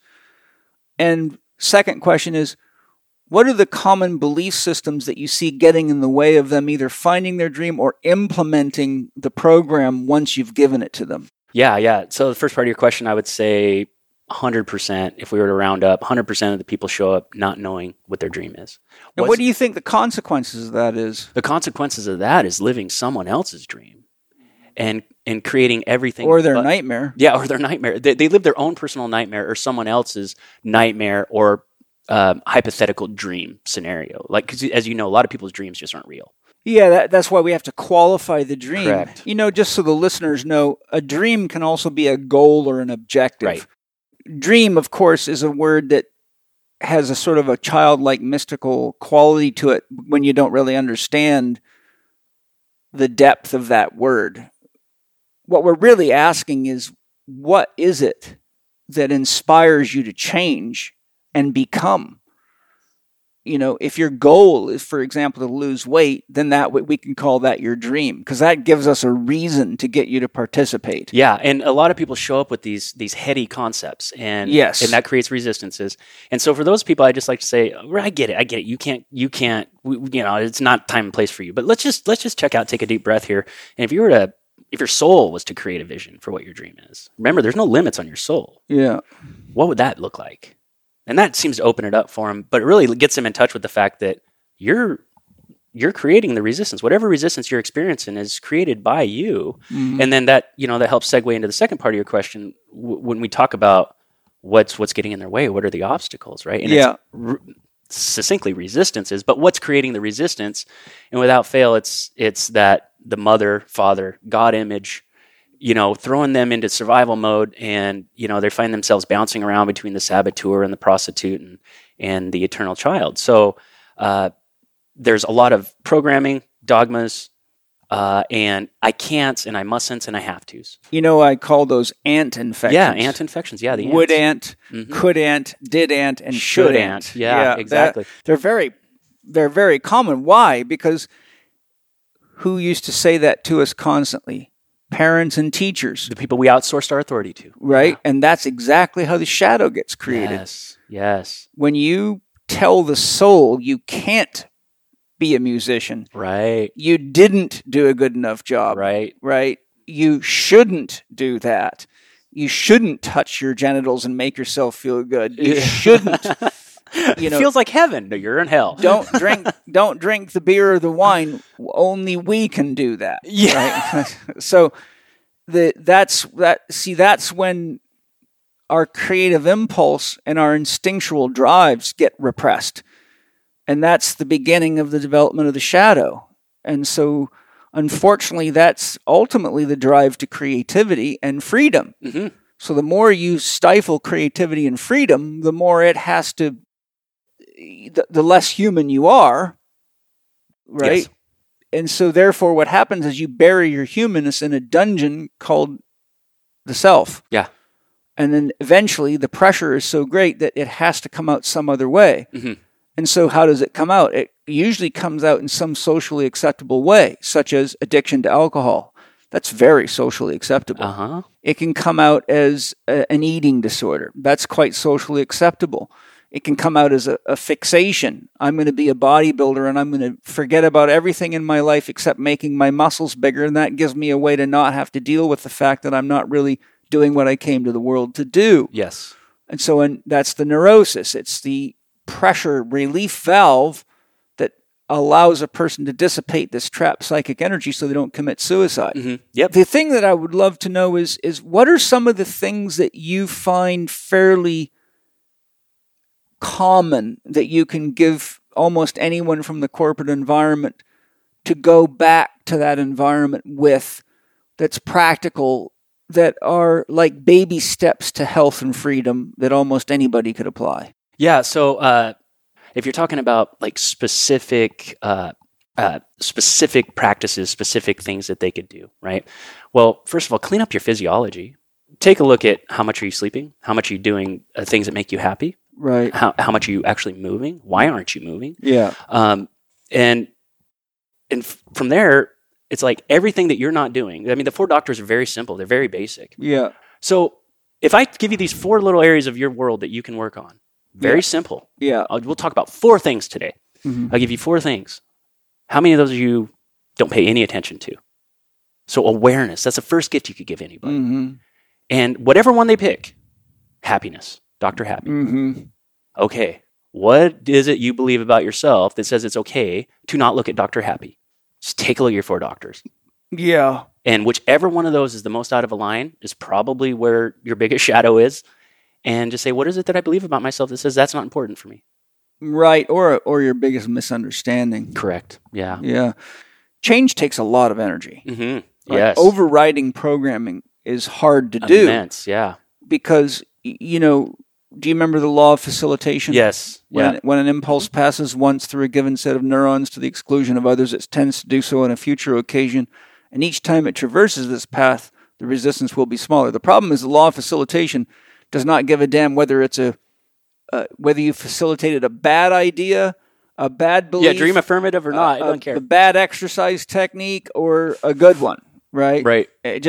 So the point is, because it's actually takes less energy to act out faulty programming, even though it's destructive, at the level of the cell or the nervous system, it's the easier program to run. Yes. Right. So when someone's used to staying up till midnight watching the television that gets them the escape from the world they've created that they don't want to be in, then the idea of, I've got to go to bed at 10 o'clock, but I'm going to miss my world, yes. right? This is what I live for. Right. Yeah. So that habit is very facilitated. Yes. Right. So, yes. and that's why the dream's so important, because if you don't say to somebody, ask yourself, is staying up till midnight moving you toward your dream or away from your dream? So the point I'm driving at is if we don't look at food choices, if we don't look at water quality and water consumption, if we don't look at movement choices or lack thereof, then we don't liberate energy. Right. Therefore, we don't have the vitality and the capacity to make the change, because if we don't get out of core survival issues, like if the body is starving for water or for food or for anything else, and it's sending you these messages, but that's being interpreted incorrectly.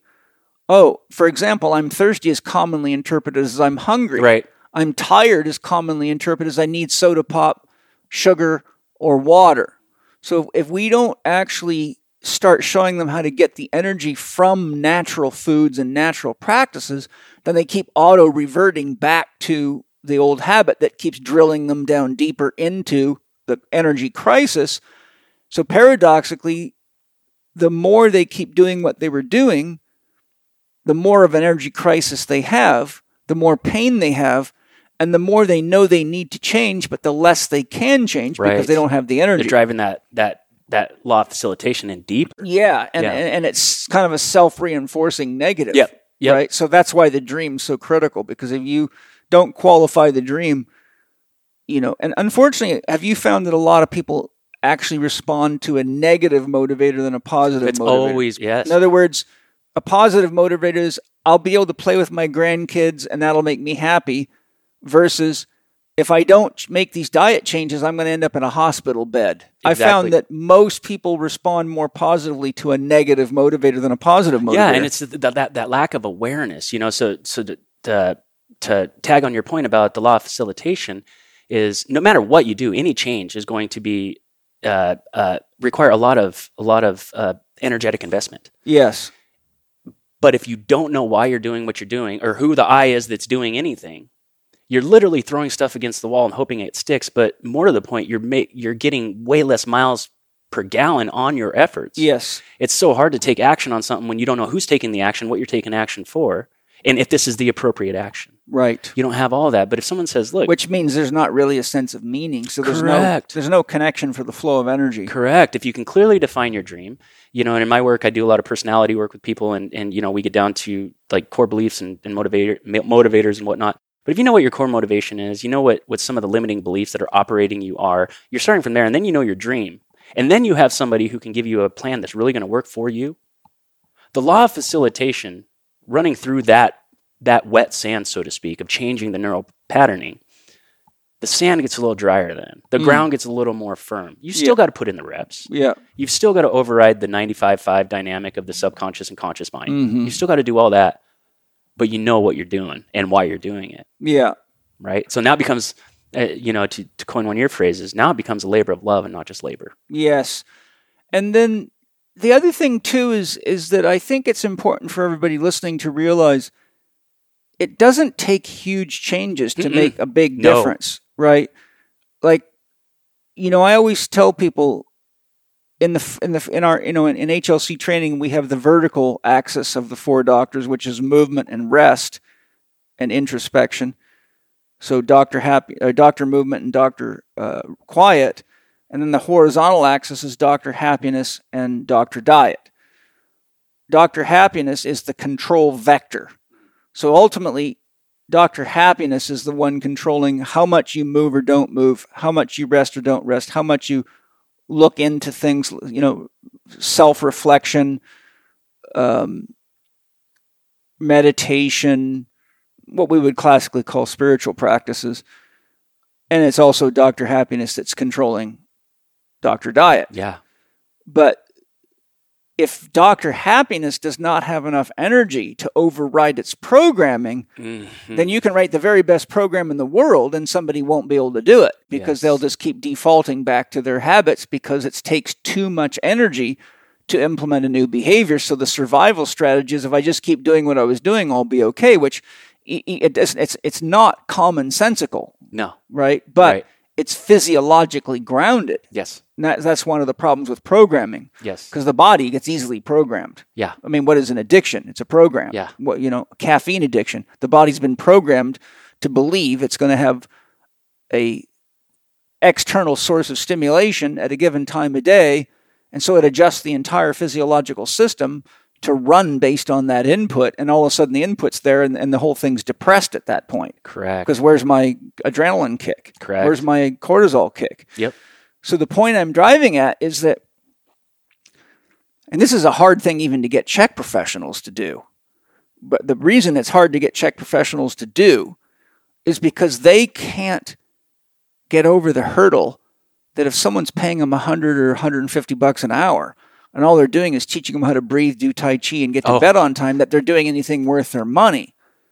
And I'm like, you got to realize the hardest thing you can do is to get someone to do the simplest things in the world. That's it. That's it. And so if you want to give them something that's worth the money they're paying you, then practice the art of behavioral change and really learn how to work with people and their uniqueness and tell them what they want to hear and give them what they need. What they want to hear is how making that little practice of taking that walk every day or using that Epsom salt bath and doing some journaling and getting to bed on time actually is getting them to their dream of playing with their grandkids, climbing their Mount Everest, or maybe getting out of a marriage that they don't want to be in anymore.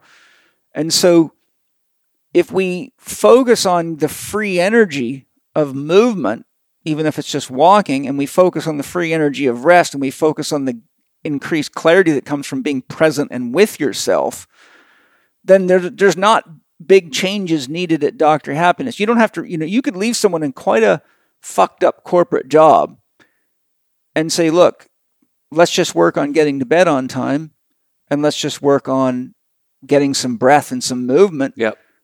Whether that be a spin bike put in your house or be a walk or, building up to X number of laps in the swimming pool or rotating between those so you don't get bored. Yeah.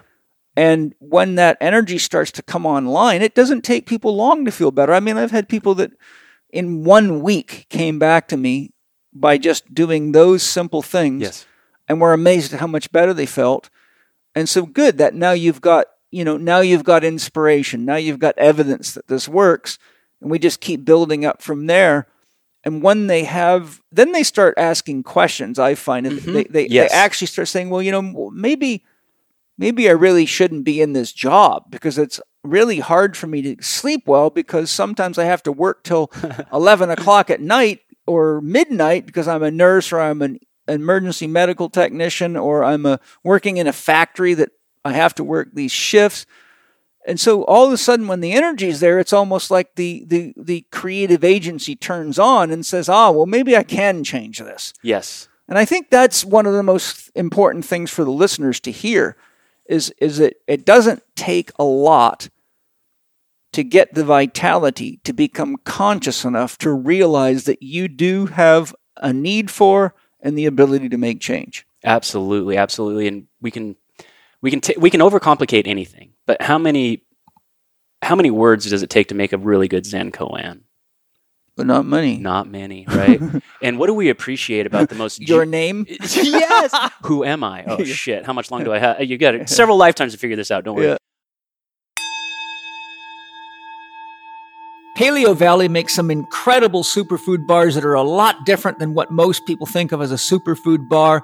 I've got Autumn Smith, the creator of their superfood bars, right here to tell you about them. Autumn, what is so unique about your awesome superfood bars? Well, our superfood bars are unique because not only do they not contain refined sugar or GMOs or any of the freaky additives that you'll find in most bars, or gluten or anything, but they're just whole foods. They're low in sugar. They're made with superfoods like ginger and broccoli and acerola cherry. And collagen from grass-fed and finished animals, which we all know is like a fountain of youth. And so the best part about them, though, is probably the flavor. They come in chocolate and apple cinnamon, and we have so many more delicious flavors. That's awesome. And superfood bars also now come in lemon meringue and red velvet flavors too, both of which are a big hit with my kids. All you have to do to get your superfood bars and save 15% is go to paleovalley.com/Paul Check. That's CHEK.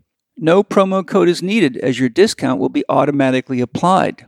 That's paleovalley.com/Paul Check. I hope you love them as much as my family does.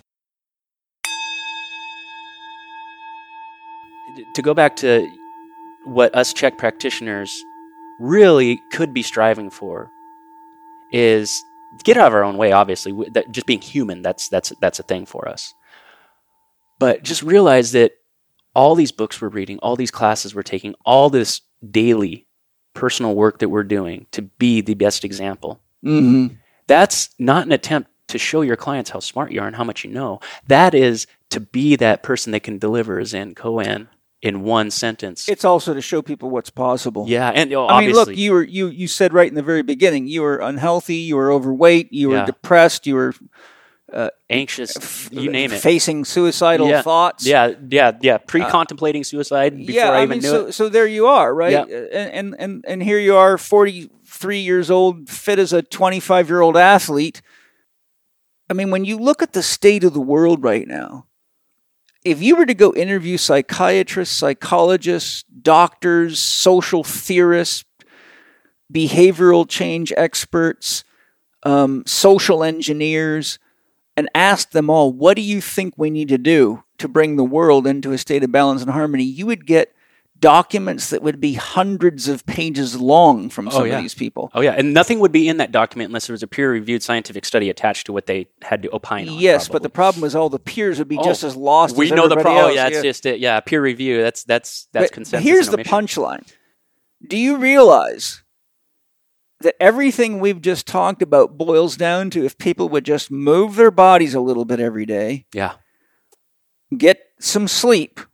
Everybody needs 8 hours of sleep a night until proven otherwise. Right. And in my book, How to Eat, Move, and Be Healthy, I tell you why you need to be in bed about 10 o'clock instead of midnight, because your 8 hours has got to be timed with the movement of the sun, or you're going against your hormonal system. But the point I'm making is this. We've got grandiose changes we need to make in the world, but if we don't start with getting our bodies to baseline health, breathing fresh air, moving our bodies, drinking clean water, eating real food, and spending some time inside of ourselves getting clear on what it is that's really happy making for us and what is fulfilling and what is it that we really want to do with our life, then we will never have the energy and the sense of self-agency to do a damn thing. And the sick, twisted criminals that are having a heyday right now will have no resistance, because isn't it interesting that they're the ones that have engineered this very issue into society so they would have no resistance? Yes, absolutely, absolutely. And what I hear there is just the individual is going to be what saves the collective. That's the only way it can work. Take a bicycle wheel. Most bicycle wheels have 32 spokes. Each spoke in the wheel represents an individual. The rim connects them all together. That's the wholeness of all of us, the world. Now, what happens if all those spokes mismanage themselves to the point that they can't even do their 1/32nd of the work of holding the collective up? Yeah, I don't want to be a straight spoke. I want to be a 90-degree angle. I don't want to work today. Yeah. Or I only want to do this even though it's killing me and it's part of the problem. So the point is, every spoke in the wheel has to distribute and attenuate the forces of the whole. And if we don't have our ability to do our part as an individual, then the rim breaks. It falls apart and the wheel collapses. And then life stops rolling. Yes, absolutely. Life stops rolling because this is the wheel of life we're talking about. Absolutely. And so to close the podcast, if you're somebody that's ready to start doing this, not only can you hire a check professional, there's thousands of them out there all over the world, but you could go to my Holistic Lifestyle Coach Level 1, HLC1 online, and learn all the basics that anybody can apply, and just start with whatever you're willing to do today. Yeah. And you will begin to energize the one spoke that you're responsible for and begin to hold up your 1/32nd of the wheel. And I will throw this last tip, Paul Chek tip in. The formula I developed for helping people like this is 1-4-100. 1% a day of any one of your 4 doctors for 100 days, and you are 100% improved. Yeah. So what can you do that's a little bit more happy-making for you? 1%. Now, how might that look? Well, I love to read spiritual literature, but I don't have enough time. Okay, well, today you're going to read for how many minutes you got. Tomorrow you're going to say, I'm going to read 1% longer. It's 1% subjective, right? Yes. So I'm going to read 5 minutes longer. And then 100 days from now, I will be reading plenty enough that I will be able to say, now I have time. Now I don't need more reading. I need a little more walking. But the point I'm making is 1% a day with any one of your 4 doctors, and 100 days, and you're 100% improved. Mm-hmm. You're a completely different person. Right. And you've proven to yourself that you can be intentional about what you're creating. Yeah. Put it in play and see results. And the other thing is if you don't do it, then 100 days from now, you will be worse. You're going backwards. Yeah. You're going backwards. It's like standing in a river. You can't ever say you're standing in a river. Either you're moving forward or you're getting pushed back. And if you're standing in the river and you're not doing anything, you're the rock that's getting worn away by the water, and eventually you will leave this world. Yep. That's called comorbidities. Yeah. You'll be crying, poor me the whole way. Yes. And each comorbidity means you're getting closer to meeting your true self. The difference is you may not be conscious when it happens. That's right. There will be no resistances at that stage. Yeah. If people want to work with you, Jerry, where do they find you, and what services do you offer, and are there websites or anything else you want to direct? Yeah. So you can email me direct, coachjerryhlc@gmail.com. Coach Jerry HLC at gmail.com. Okay. You can visit my website, biohacking-truth.com. And let's see, services. Yeah, I offer the full check deal. So I have different program packages. So if you want to focus on the physical body, back pain, neck, shoulder pain, things like that, we have a system for that. Also, individuation. I call it my Transcend program, where we really teach people to get in touch with what they're creating and where they're creating it from, what belief structures are operating you, and what are you doing to resist your soul. Really, how are you using your personality to not manifest your best self? So those are really my flagship offers. Every one of them has some of everything in it. So if you come to me for a personality program, I'm not just going to not ask you about your physical state, right? But it's all about what are we going to focus on majorly and what's going to be our minor. So we've got to really hone our attention towards your dream. Yeah. That's what you can expect working with me. It's always a holistic program. It's always focused on what you want and what you need and where you're at currently. And it's giving you the power back. Yeah. To be your best personal physician, be your best personal psychologist, and be your best personal coach. And then when you're there, you're the best father, husband, wife, the president of company. And then you can take you and your tribe and you can impact the world however the heck you want. Yeah, I think that's also important too from the corporate perspective, because especially people in management positions, once they start improving their health and vitality, everybody around them starts asking how they're doing it. Yes. And I am actually launching a corporate wellness program that's going to be attached to an app. So the app is in the finalization stages of the initial launch, but within that it's going to be everything. Obviously there's different levels, but really we're not holding anything back with what we're introducing here. And this is because I'm going to introduce it into the corporate world. Yeah. And you can't show up to a corporate environment and not talk about things like, well, what beliefs are running you? Yeah. And where are you spending your energy? Yeah. What are you doing with your thoughts? Yeah. So from what I see in the corporate wellness programs, it's a whole bunch of it's a whole bunch of, here, take this program. You're going to get cheaper insurance rate. The CEO is not going.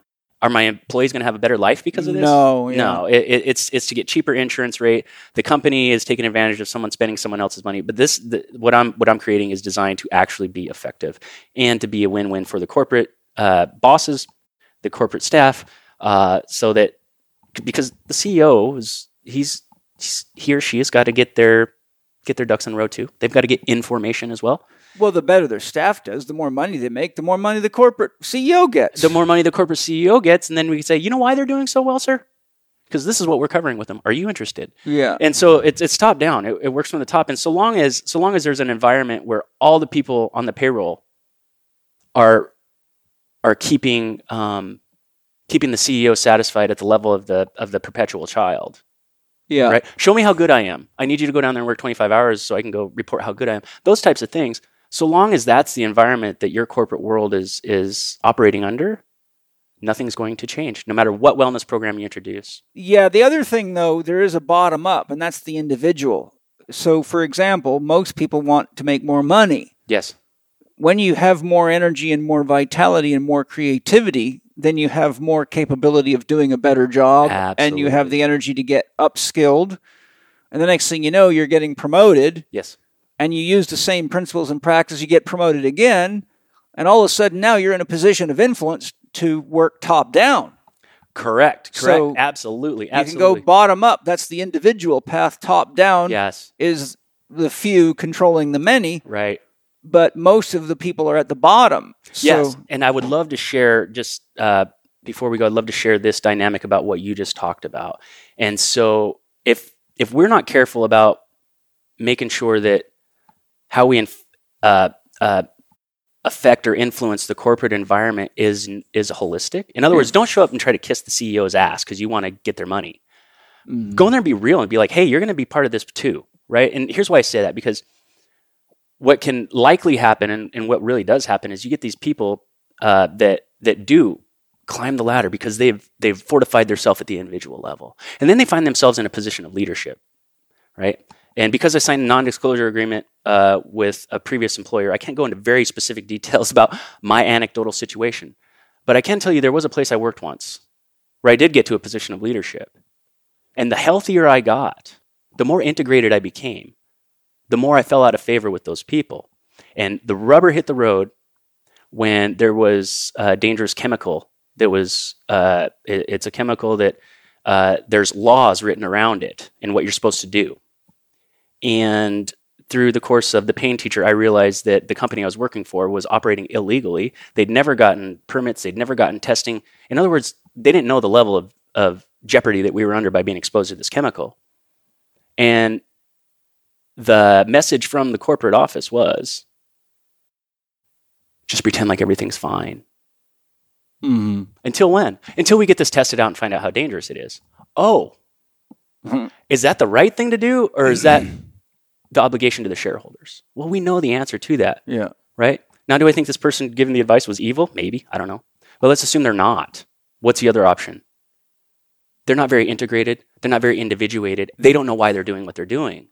So if we don't fix it from the top down and the bottom up, eventually there's going to be a clash. Mm-hmm. And that's really my mission with this. And a big part of that, obviously, is my personal story. But I see the opportunity, and it's just like taking someone who never drinks water and say, why don't you try drinking a liter of water a day? Yeah. That's the kind of impact we can make right away. Yeah. Yeah, it's important to do.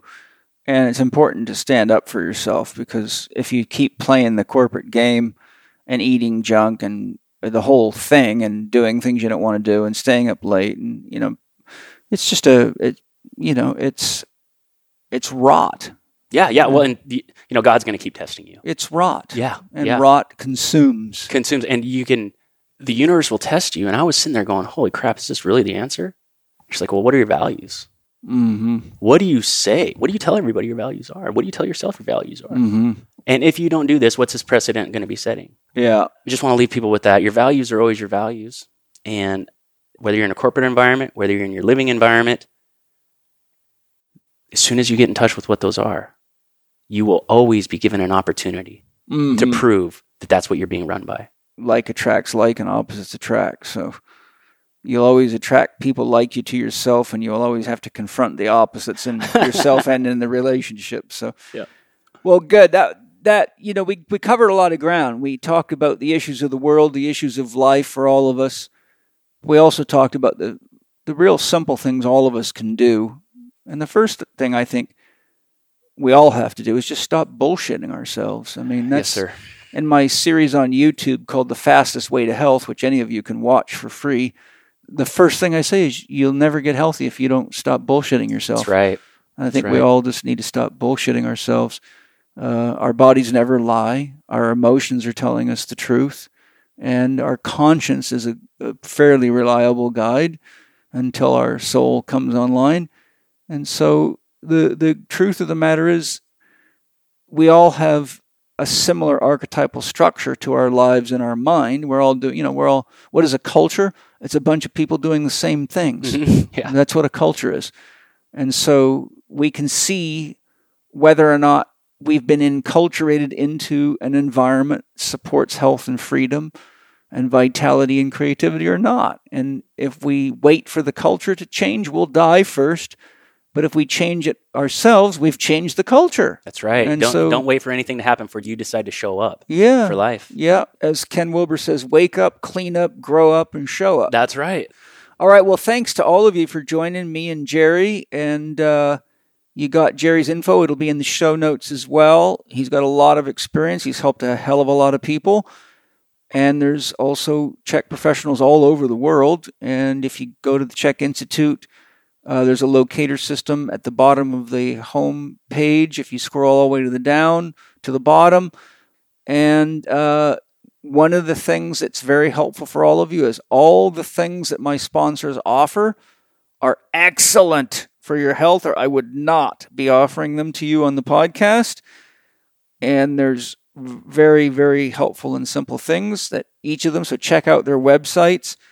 And so thank you to all the sponsors for all your love and support. And thanks to all of you guys. Hey, we're each a spoke in the wheel. That's right. We got to do our 1/32nd and hold the wheel of life up. And I really appreciate all you guys joining me and Jerry today. And I look forward to sharing something exciting and interesting with you next Tuesday. Lots of love.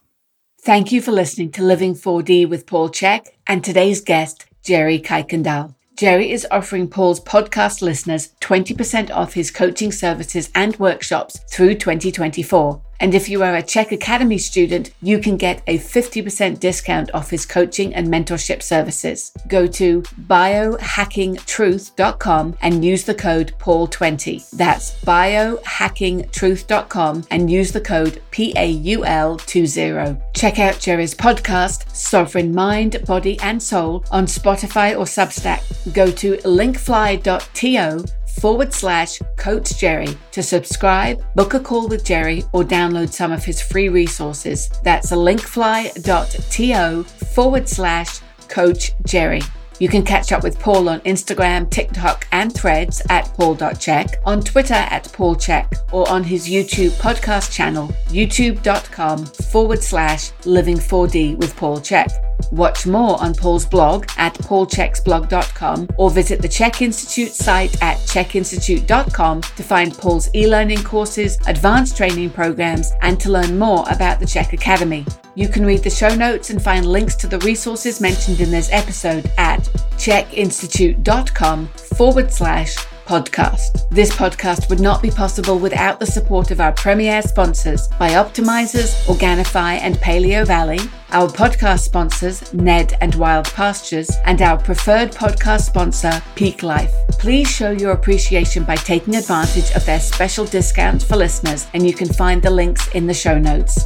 If you enjoyed today's episode, please consider leaving us a 5-star rating and a warm review on the podcast platform of your choice.